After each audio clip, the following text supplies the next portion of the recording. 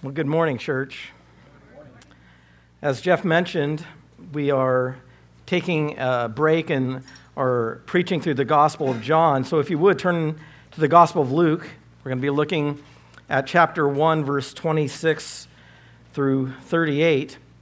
And I was just reflecting on God's faithfulness, and I was looking back, and this church was actually planted in December of 2014, and so this year will be our 8th year, actually our 9th year of going through a Christmas series.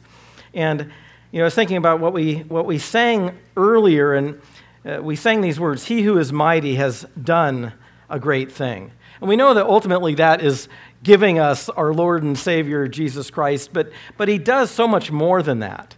He continues to do great things in this world, and it's because of Him that we come and we worship. And as Jeff mentioned, our series name is Adoration at Advent. And Advent is a special time for us. It's a time for us to kind of refocus. We know that Christmas can be kind of a place that we kind of get lost in the season, and we don't want to miss this fact that it is about Jesus Christ. And so I just want to encourage us with that. And so the passage we're going to be looking at is verse 26 through verse 38 of Luke. But before I get there, I'd just like to give a brief synopsis of what has been going on in chapter 1. And there's really a contrast in this passage with chapter 1, verse 5 through 25. And what Luke is doing, he's showing that there's some parallels between the birth of John the Baptist and the birth of Christ. These men are going to be are two cousins. These two babies are two cousins. Mary and Elizabeth have both been told through the agency of the angel Gabriel that they are going to bear children. Both Elizabeth and Mary have these miraculous pregnancies. These men will grow up to have two great lives. But Luke wants to get us to understand this, that Jesus is superior, that Jesus is greater. And Jesus will even say of John the Baptist, he will say this in Matthew chapter 11, verse 11. He says, "Truly I say to you, among those born of women, there has arisen no one greater than John the Baptist." And so we don't want to diminish John the Baptist and his role, but we remember that John the Baptist was a prophet who was coming to prepare the way for the Lord. Yet Jesus Christ is Lord. And there's a far greater difference between the two of them. Yes, he was conceived in his mother's womb at an old age by her husband, Zechariah. But Mary, on the other hand, was a virgin. And so we see that it's a much greater miracle that Jesus would be conceived in a virgin than just simply Zechariah and Elizabeth having a child in their old age. But as I said, this is a time of the year that I think that we can easily lose our focus, and sometimes, especially I think when kids are young, they can have a focus on, what am I going to get this season? I hope that I've grown out of that. I remember that as a kid. What am I going to get? But also we can easily get into this idea of what am I going to give? Making sure that I've gotten everybody covered. And we'll often say this at Christmas time: are you ready for Christmas? I think what that means often is this: do you have all your shopping done? But Christmas is more than that. And I pray that this time of going through Advent and going through this passage is a means to set our place right. So if I were to ask you, are you ready for Christmas? You would answer that yes, Jesus has the right place in my heart, that He is at the center of this season, that I am celebrating His incarnation, that He became a man and He made His dwelling among us. So let's go ahead and look at our passage, Luke chapter 1, verse 26 through 38. And this is the word of God. In the 6th month, speaking of Elizabeth's pregnancy, the angel Gabriel was sent from God to a city of Galilee named Nazareth, to a virgin betrothed to a man whose name was Joseph, of the house of David. And the virgin's name was Mary. And he came to her and said, "Greetings, O favored one, the Lord is with you." But she was greatly troubled at the saying and tried to discern what sort of greeting this might be. And the angel said to her, "Do not be afraid, Mary, for you have found favor with God. And behold, you will conceive in your womb and bear a son, and you shall call his name Jesus. He will be great and will be called the Son of the Most High. And the Lord will give to him the throne of his father David, and he will reign over the house of Jacob forever, and of his kingdom there will be no end." And Mary said to the angel, "How will this be, since I am a virgin?" And the angel answered her, "The Holy Spirit will come upon you, and the power of the Most High will overshadow you. Therefore, the child to be born will be called Holy, the Son of God. And behold, your relative Elizabeth, in her old age, has also conceived a son. And this is the 6th month with her who is called barren. For nothing will be impossible with God." And Mary said, "Behold, I am the servant of the Lord. Let it be to me according to your word." And the angel departed from her. Let's pray. Father, we come before you, and we do pray that our hearts would be set right during this Christmas season, but not just in this season, Lord, that on a daily basis, Lord, we would understand that our lives are hidden in Christ, that our lives were purchased by him, and that because of that, we are servants of yours. And in so doing that you have purchased us, Lord, that we can live for you, Lord, that we can love as you have loved. And Lord, we just thank you again for your grace to us, that you sent your one and only Son into the world to save sinners such as us. In his name we pray. Amen. As I said, it's been 8 years since the planting of this church, and just reflecting, I can't really remember 8 years ago when I think of political things or things in the news. We were going through a time of change in our own lives in planting this church. But over these last few years, there's been really some great changes in our culture and our society. And we're being told more and more that we need to embrace things like sexual identity and this revolution. We're told that in some ways that we have to embrace CRT or critical race theory and these worldly ideologies. We know over the last couple of years we've experienced the coronavirus, and not just the coronavirus. It's one thing to have a virus that is infecting people and actually causing the death of people, but it's another thing in how the government responds to this. And so in all these things, and what could easily happen to me as a Christian is I could begin to look at these things in the world, and I can lose my sense of direction and my sense of hope and where my hope lies. And I can think this has to happen politically, and this has to happen, and if things are going to change, this is going to have to happen. But what I have to remember is that in my Christianity, in my worldview, I have to look at these things through the eyes and the lens of who Christ is and where he stands. And I also have to, when I look at other people, and I start to grow in maybe animosity towards them, those who hold different beliefs with me, whether they be other brothers in Christ or even the lost, I can easily have an animosity towards them. And I can forget who I am as a Christian. And I recognize that I need to be shaped by something else other than the world. I need to be shaped first and foremost by the Word of God and what the Word of God tells me, not only about who I am as a Christian, but also who the lost are as unbelievers. And I have to remember where I came from. I'm reminded of what Paul says in Ephesians chapter 2. He says, you were at one time separated from Christ, alienated from the commonwealth of Israel, and strangers to the covenants of promise, having no hope and without God in the world.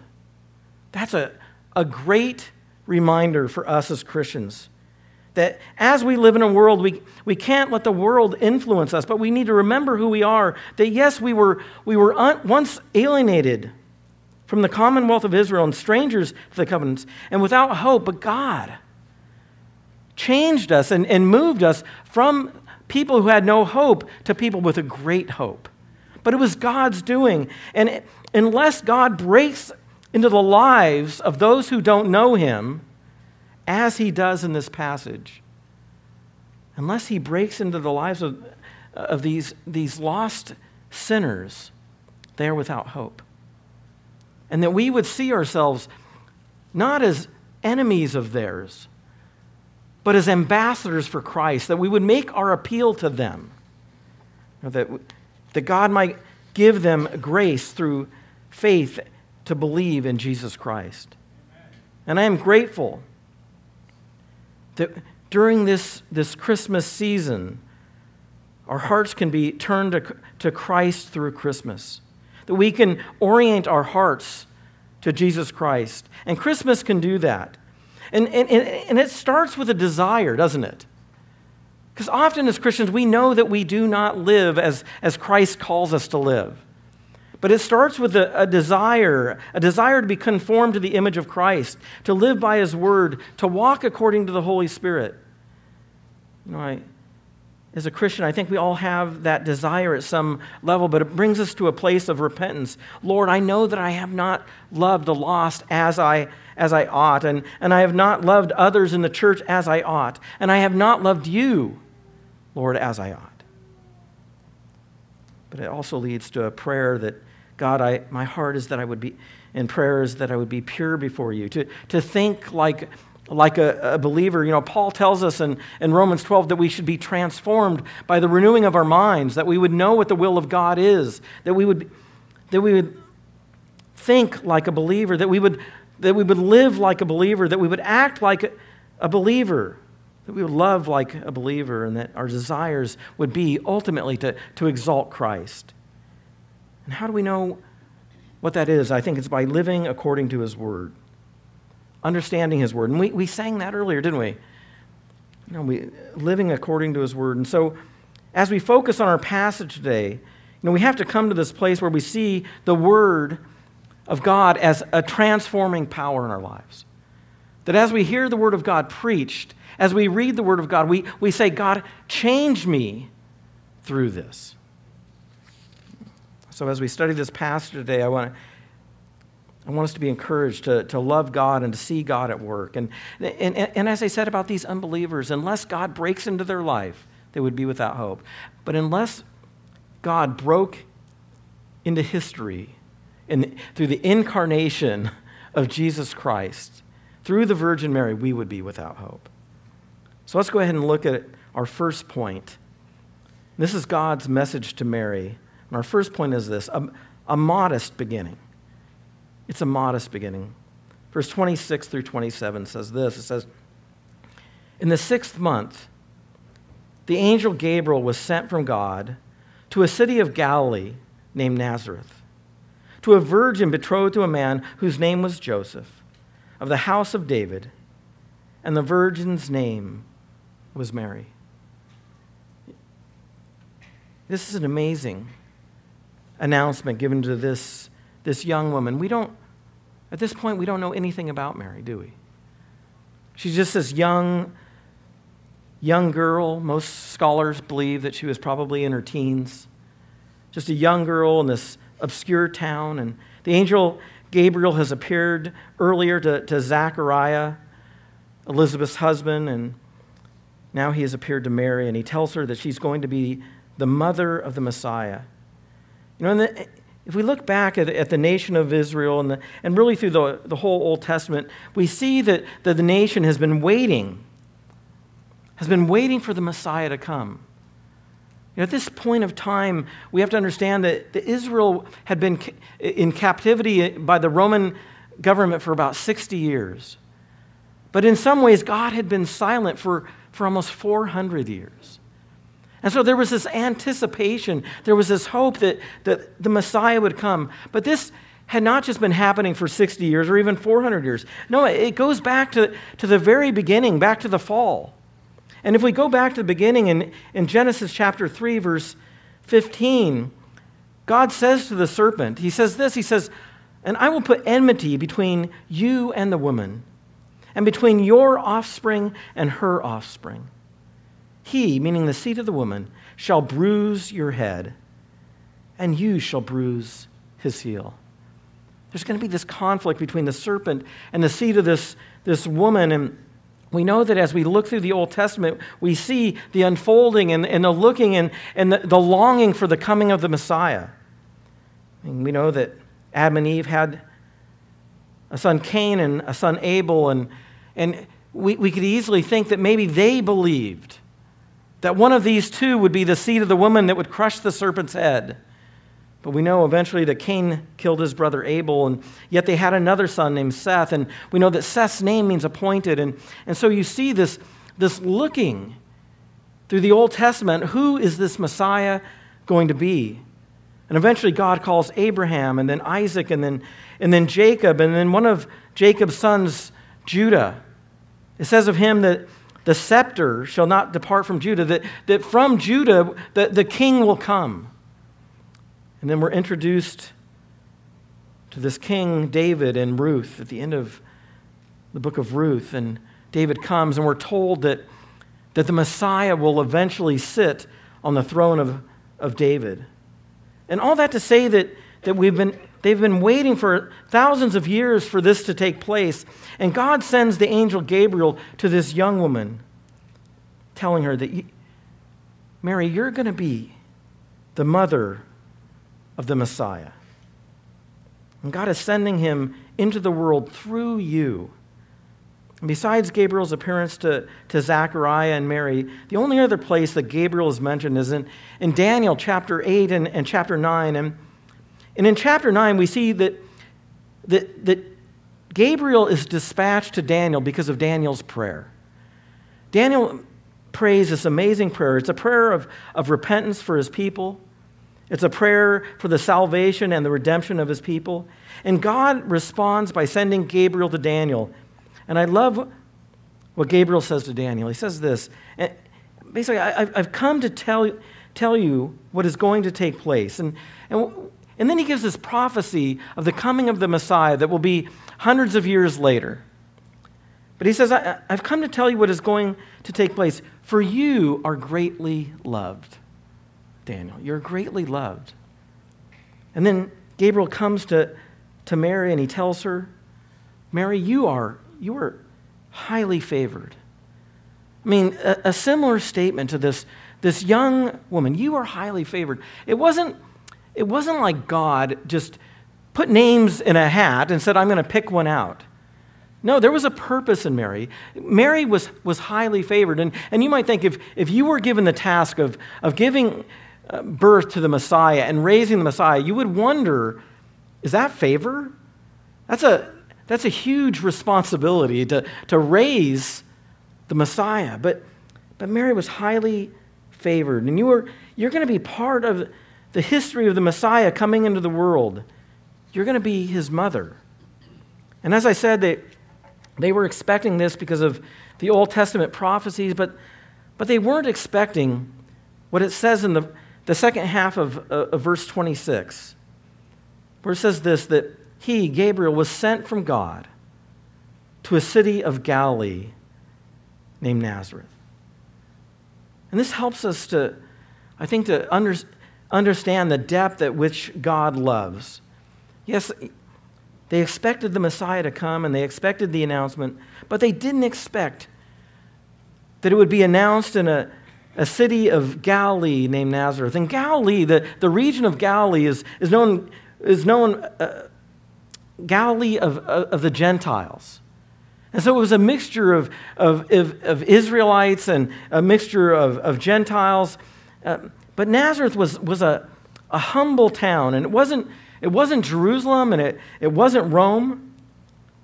Remember, I preached on John chapter 1 where Nathanael said to Philip, he says this, he said, "Can anything good come out of Nazareth?" Can anything good? That's what Nazareth was known by. What's so big about Nazareth? And I remember preaching that sermon just a year or so ago, and as we were preaching through that, it reminded me, this little town of Nazareth, a town that my family is from in Rosendale, Missouri. This little town had just a post office, a little general store, and a gas station. This is when I was a kid. And I remember driving into that town, and it used to have a sign, and every time I would drive into that town, it would say, Rosendale, Missouri, population 250. And I thought, they're definitely counting everybody else around the town as well, because there definitely wasn't that many people there.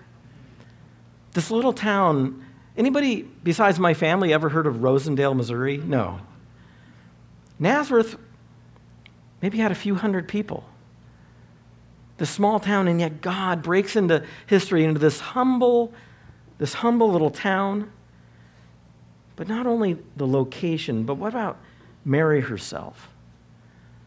This humble young woman, as I said, she's probably in her teens. She wasn't a princess. She wasn't wealthy.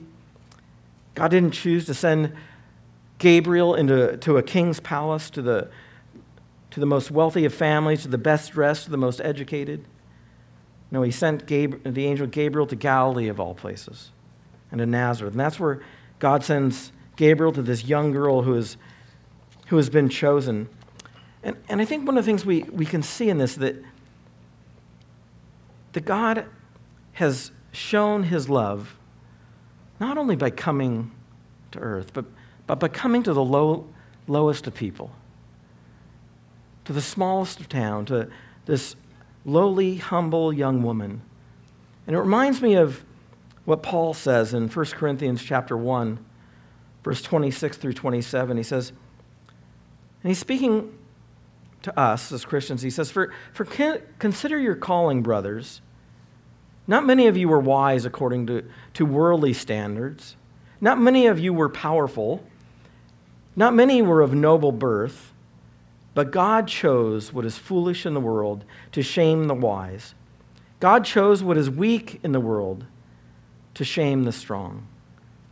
And it's a humble beginning for the gospel to break into history. And he uses Mary, and I think Mary is pretty amazing. How she responds, what her heart is. I mean, she is favored.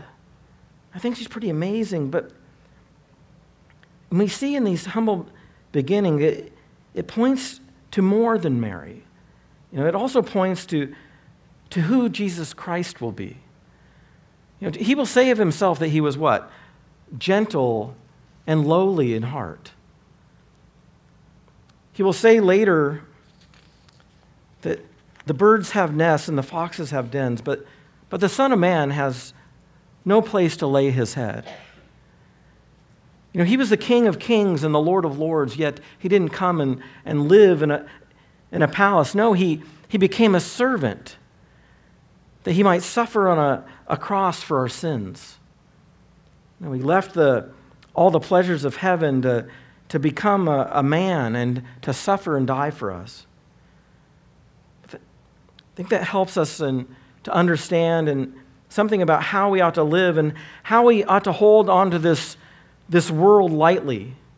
As we come to Christmas, do we think outside the confines of our own families? Do we think about those people around us who may not have anything to offer maybe their children or have anything or anyone to spend Christmas with? Do we think about those people?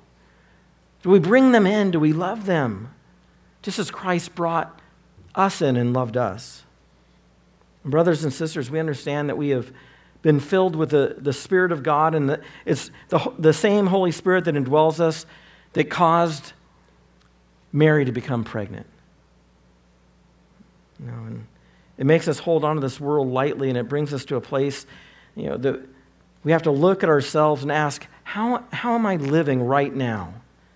Am I living a a humble life? Am I living a content life? Or am I worried about all the things that I need to accumulate, the house I need to get, the car that I need to get, the things that I need to get? Thinking that I need to make something of myself rather than something of Christ. No, it's a humble and a modest beginning. But secondly, we see in verse 28 through 30 that it's a marvelous honor that is bestowed on Mary.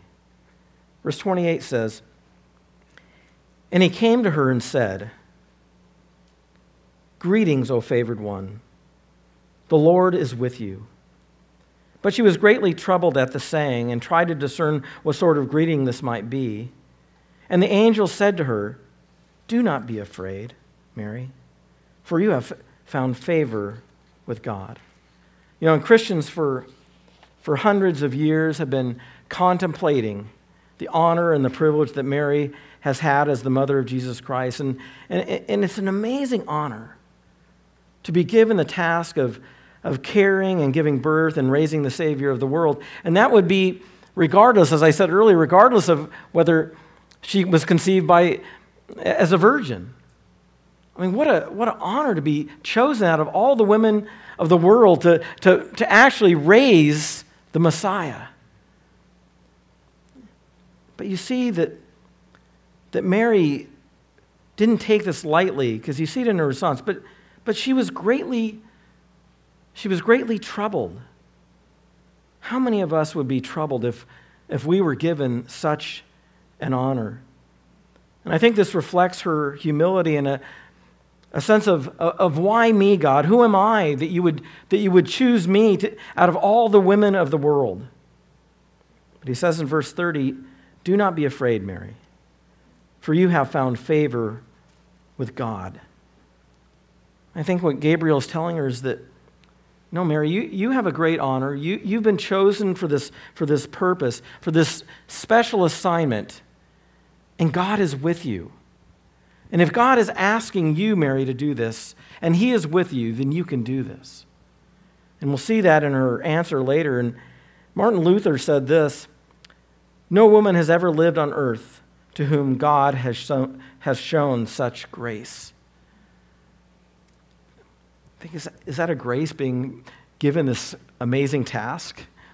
Yes, it's a grace. Because she must rely on God's grace.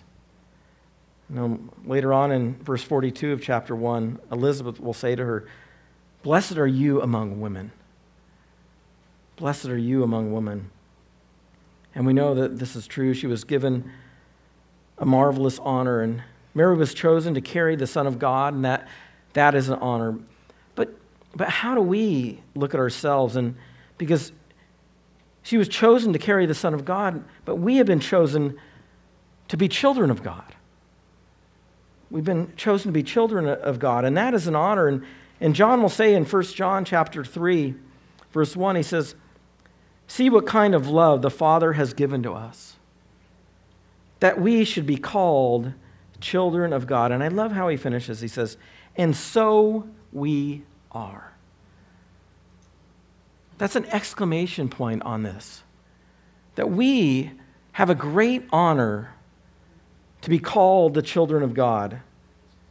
John says in John chapter 1, verse 11 and 12, he says, "He came to his own, and his own people did not receive him. But all who did receive him, who believed in his name, he gave the right to become children of God."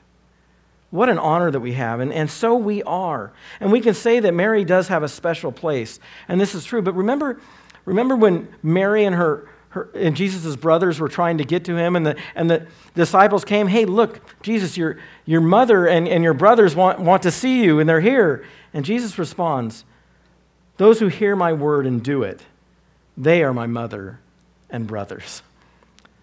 See what Jesus is doing? He's contrasting. He's saying, look, Mary had a special honor, but if you hear my word and do it, you are my mother and brothers. What a great honor we have. Yes, Mary had a special place, but we also have a special place. Yes, we know that Jesus loved his mother. When he was on the cross, what did he say to John? Behold, John, your mother. Behold, woman, your son. John was to take care of her. Jesus had a great love for his mother, but he also had a great love for us. And in fact, this is what the reason for his coming was, to demonstrate his love towards us. And so Mary's honor doesn't diminish who we are in Christ.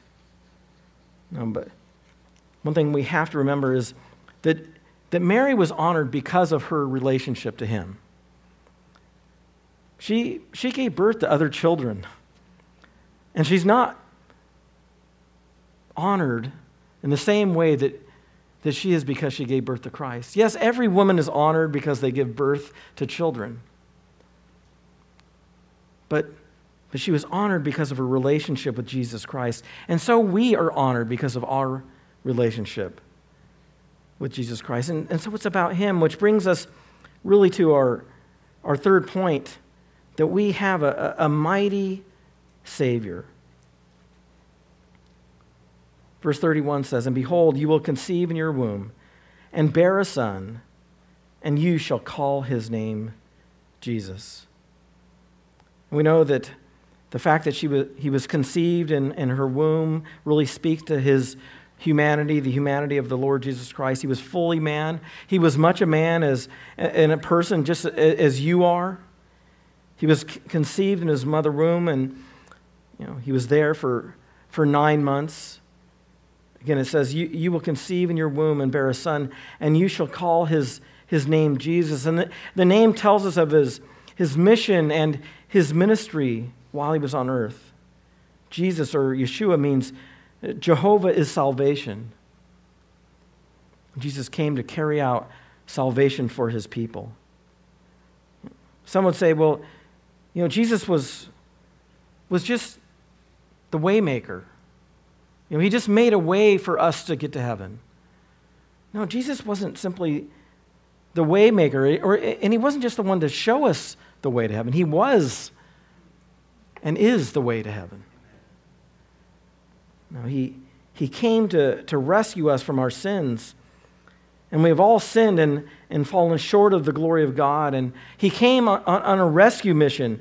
And in his name there is this title, this mission, Jehovah is salvation. I like what Steve Lawson said. He said, Jesus came to earth that we might go to heaven. Jesus was born of a virgin that we might be born again. Jesus became the Son of Man that we might become sons of God. Now, Jesus said in Mark chapter 10, verse 45, that for even the Son of Man came not to be served, but to serve and to give his life a ransom for many. Jesus came for a purpose.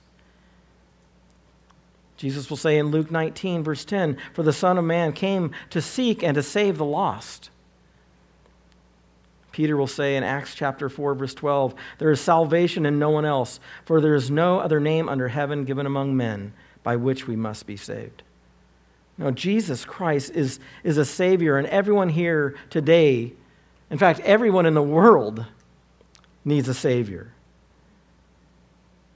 And there's nobody here that can simply think that, if I'm good enough, or if I love enough, or if I give enough, if I serve enough, I'll make it to heaven. Nobody can do that, because none of us are going to be able to stand before God without Jesus Christ being their Savior. So the angel goes on in verse 32, you shall name him Jesus, and he will be great, and will be called the Son of the Most High. He will be great. He will be great in his person. He will be great in everything that he accomplishes. He will be great because he will save his people from their sins. But it says, and he will be called the Son of the Most High. And in the Old Testament, the Most High is the name given for God. It means that he's above everyone, and he's above everything. Because he's above everything, he's the only one who is worthy to be worshipped. And this child that will be born will be called the Son of the Most High. It says later that he is holy, the Son of God. And as I said, the first part speaks to his humanity, that he was born in the flesh, but this speaks to his deity. That as the Son of God, he is both fully God and fully man. This is what we call the hypostatic union. If you want a good sermon on the hypostatic union, go back to our Christmas series last year. Pastor Jeff did an amazing job. I'm not going to get deep into it. But the hypostatic union is the uniting of two natures, his deity and humanity in one person, Jesus Christ. How can we have a mediator between us and God? Because we have a mediator who is both God and man. Colossians 1, Paul, speaking of Christ's preeminence, says this, "For in him all the fullness of God was pleased to dwell, and through him to reconcile to himself all things, whether on earth or in heaven, making peace by the blood of his cross." Now, all the fullness of God was pleased to dwell. Paul will say later on in Colossians chapter 2, verse 9, "For in him the whole fullness of deity dwells bodily." When Jesus Christ emptied himself and became a man, he didn't give up his deity. No, he became a servant to die on a cross for our sins. No, he is above all things. He is the creator of the world, and he comes to earth to love us and to save us. Verse 32 and 33 says, "And the Lord God will give to him the throne of his father David, and he will reign over the house of Jacob forever, and of his kingdom there will be no end." In light of our current political situations, we can easily fall into the trap of thinking that we're going to have some human person deliver us. But we already have a deliverer. We already have a king. You know, I was looking at monarchs this week, and the oldest reigning monarch today is who? Queen Elizabeth. That she has actually been reigning for 69 years. I mean, that's amazing. The longest ever is 72 years. That's amazing. But we have a Savior whose kingdom will never end, because he was raised from the dead. No, he reigns, and he will reign over the house of Jacob forever. In his kingdom there will be no end. And this is a quote from Isaiah chapter 9, verse 6, speaking some 700 years before the conception and the birth of Christ. Isaiah 9, verse 6 says this, "For to us a child is born, to us a son is given, and the government shall be upon his shoulder, and his name shall be called Wonderful Counselor, Mighty God, Everlasting Father, Prince of Peace. Of the increase of his government and of peace there will be no end, on the throne of David and over his kingdom." No, this child that will be born will be God in human flesh, and he will sit on David's throne, and he will rule over the house of Jacob forever. He is the King of kings and the Lord of lords. And Mary responds to this in verse 34, and she says, "How will this be, since I am a virgin?" How will this be? I've never been married. I've never known a man. Which brings us to our fourth point. It's a miraculous power. No, this is a supernatural event, and Mary responds, How is this going to happen, Gabriel? You know, it's one thing, as I said, for Elizabeth to have a baby in her old age, because she has husband. But the angel answers Mary and says, "The Holy Spirit will come upon you, and the power of the Most High will overshadow you. Therefore, the child to be born will be called Holy, the Son of God." No, there is this miraculous power in the conception of Jesus Christ within Mary, and the child will not be conceived like any other child. He won't be the son of Joseph except by adoption, but the Holy Spirit will come upon her in a miraculous way. And I know that it's a miracle, and therefore we don't really completely understand this. We understand how conception takes place on a natural level, but we don't completely understand this. But that doesn't shake our faith. In fact, it bolsters our faith. That the God of the universe, who spoke the world into existence, can bring about the conception of Christ in this virgin. Now, this is who we are as Christians. We walk by faith and not by sight. But it also shows in the power of God that he is worthy to be worshiped. That he cared so much for us that he would send his one and only Son to become a man, to die on a cross for our sins. And we worship God because he is holy and righteous, but we also worship him because he is powerful. We worship him because he spoke the world into existence. We worship him because he parted the Red Sea. We worship him because he raised Jesus from the dead. And we worship God because he conceived Jesus in the womb of Mary. And he did that so that Jesus Christ might be our Savior. There was a purpose. And therefore we worship him. This is why he is worthy to be worshipped. And Mary asked, how will this be since I'm a virgin? And notice that Mary's question isn't whether it will take place or not. She's not doubting that it's going to happen. She simply wants to know how it's going to happen. And the angel tells her in verse 37, he says, for nothing will be impossible with God. I mean, God is omnipotent. The angel Gabriel's answer to the virgin birth is God has power. There's nothing that he can't do. But brothers and sisters, I want to ask you this. Do you believe that? You know, as we pray, as we seek God, as we pray for people, and I know that we have family members who don't know Christ. We have challenges and family members who are suffering sicknesses and illnesses. Do we believe that God is able to do all things? He's able to do whatever he pleases. Do we believe that? Because if we don't believe that will just lead us not to pray. But if we believe that he is able to do whatever he desires, and in fact whatever we ask, doesn't mean he always wills it. But it gives us a hope that we would come before him and that we would rest our faith on his omnipotence.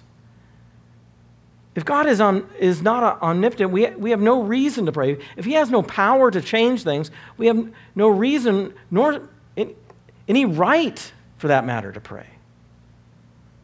You know, J.C. Ryle says this, faith never rests so calmly and peacefully as when it lays its head on the pillow of God's omnipotence. You know, when you know you're going through this trial and you've come to a place of acceptance that God is good and that he's going to see you through it, you have this ability, when you trust in the omnipotent God, that he is sovereign over all things, you have this unnatural ability to have peace that surpasses all understanding. And you might lay your head on the pillow of his omnipotence, saying, God, you've got it. I don't have to worry because you are in control. And there's a huge message for us in Christ's conception. That from the very beginning, God has a plan and a purpose to save his people.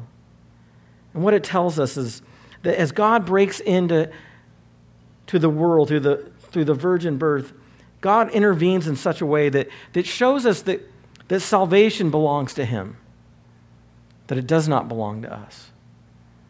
We didn't call God down. We didn't call God to send Jesus. No, but God sent Jesus, as Paul says, while we were yet his enemies. Christ died for us. No, salvation is of the Lord, and as we respond to the various trials that we go through in life, how we respond shows whether we trust him or not. You know, how you respond, whether you do or you don't. If you are frantic and worried and anxious, it shows that you're not fully trusting him. And so what do? We remember. We remember that God is omnipotent. We remember that he's sovereign. We remember that he has our lives in his hands and that he cares for us and loves us. So how should we respond? I think we should respond like Mary responds. She responds with a modest submission. Verse 38 says, And Mary said, "Behold, I am the servant of the Lord. Let it be to me according to your word." And the angel departed from her. Let it be according to your word. This young teenage girl, I think we need to commend Mary. She's a great example of, to us, how we should respond to the things that we're going through in our lives, to the trials that we're going through, the things that God has called us to. Let it be to me according to your word. You know, there's a courage and a faith and a humility displayed in Mary that we don't often see in the most mature of Christians today. No, she just trusts. God, I trust you. That you have placed me in this situation. And if I accept this with all humility and courage and faith, I know, God, that I'm going to be free. Understand that you are in control of this and not me. See, it's when we get all frantic, we want to be in control. But Mary just simply says, let it be to me according to your word. She has a great trust in Christ, and she knew that her submission is going to be a means of freedom to her, that she knew that the best place for her was at the center of God's will. And there's a submission that understands that this is the very heart of the Christian life, that we are constantly rehearsing and surrendering as we go through the things of life. Now, the Christian life can be summed up in Mary's response to Gabriel, and it's a God-centered belief and thinking and living and displayed. And she does this just simply by, I am your servant. I'm your servant. And my friends, as I said, this is the very heart of being a Christian, but it's the very heart of believing in response to the gospel. When we hear the gospel being proclaimed, it's a submission. It's coming to him by faith and understanding that we cannot save ourselves. It's saying, I'm going to let go of all my self-righteousness, and I'm going to grab onto the Savior and trust him. When you believe the gospel, your whole life is reoriented around God and his word, and you begin to love and to serve others. And when you do it, you realize that it's not a burden, that it's a great joy to be under the sovereign hand of God, and to understand that he is living and working through you and to accomplish his purposes. It's free. It's a freeing thing to be able to joyfully serve others. And all the freedom that the world promises you that goes against God's words is in fact bondage. How many of us understand that? That when we choose to follow the things of the world and we think, that's going to provide some sort of satisfaction to me, we realize it's empty. It's fleeting. No, and it leads to bondage. So I want to finish with this. So if you want to live and act and think like a Christian at this Christmas time, then come to him. Come to him in humility, turning your eyes and orienting your hearts toward Jesus Christ. Understand the honor and the privilege you have as a son and daughter of God. Understand that we have a mighty Savior whose kingdom will never end, who is awesome in power, and that he is sovereign over everything. And then accept with joy what he has for your life. Whatever you're going through, whatever he's called you to, accept that with joy. Amen? Let's pray. Father, we come before you and we thank you for your Son. I pray that this season would be a time of great adoration of our Lord Jesus Christ and adoring him for becoming a man and living a perfect sinless life and suffering on a cross for our sins. Father, we thank you again for your sovereign grace to us. In Jesus' name, amen.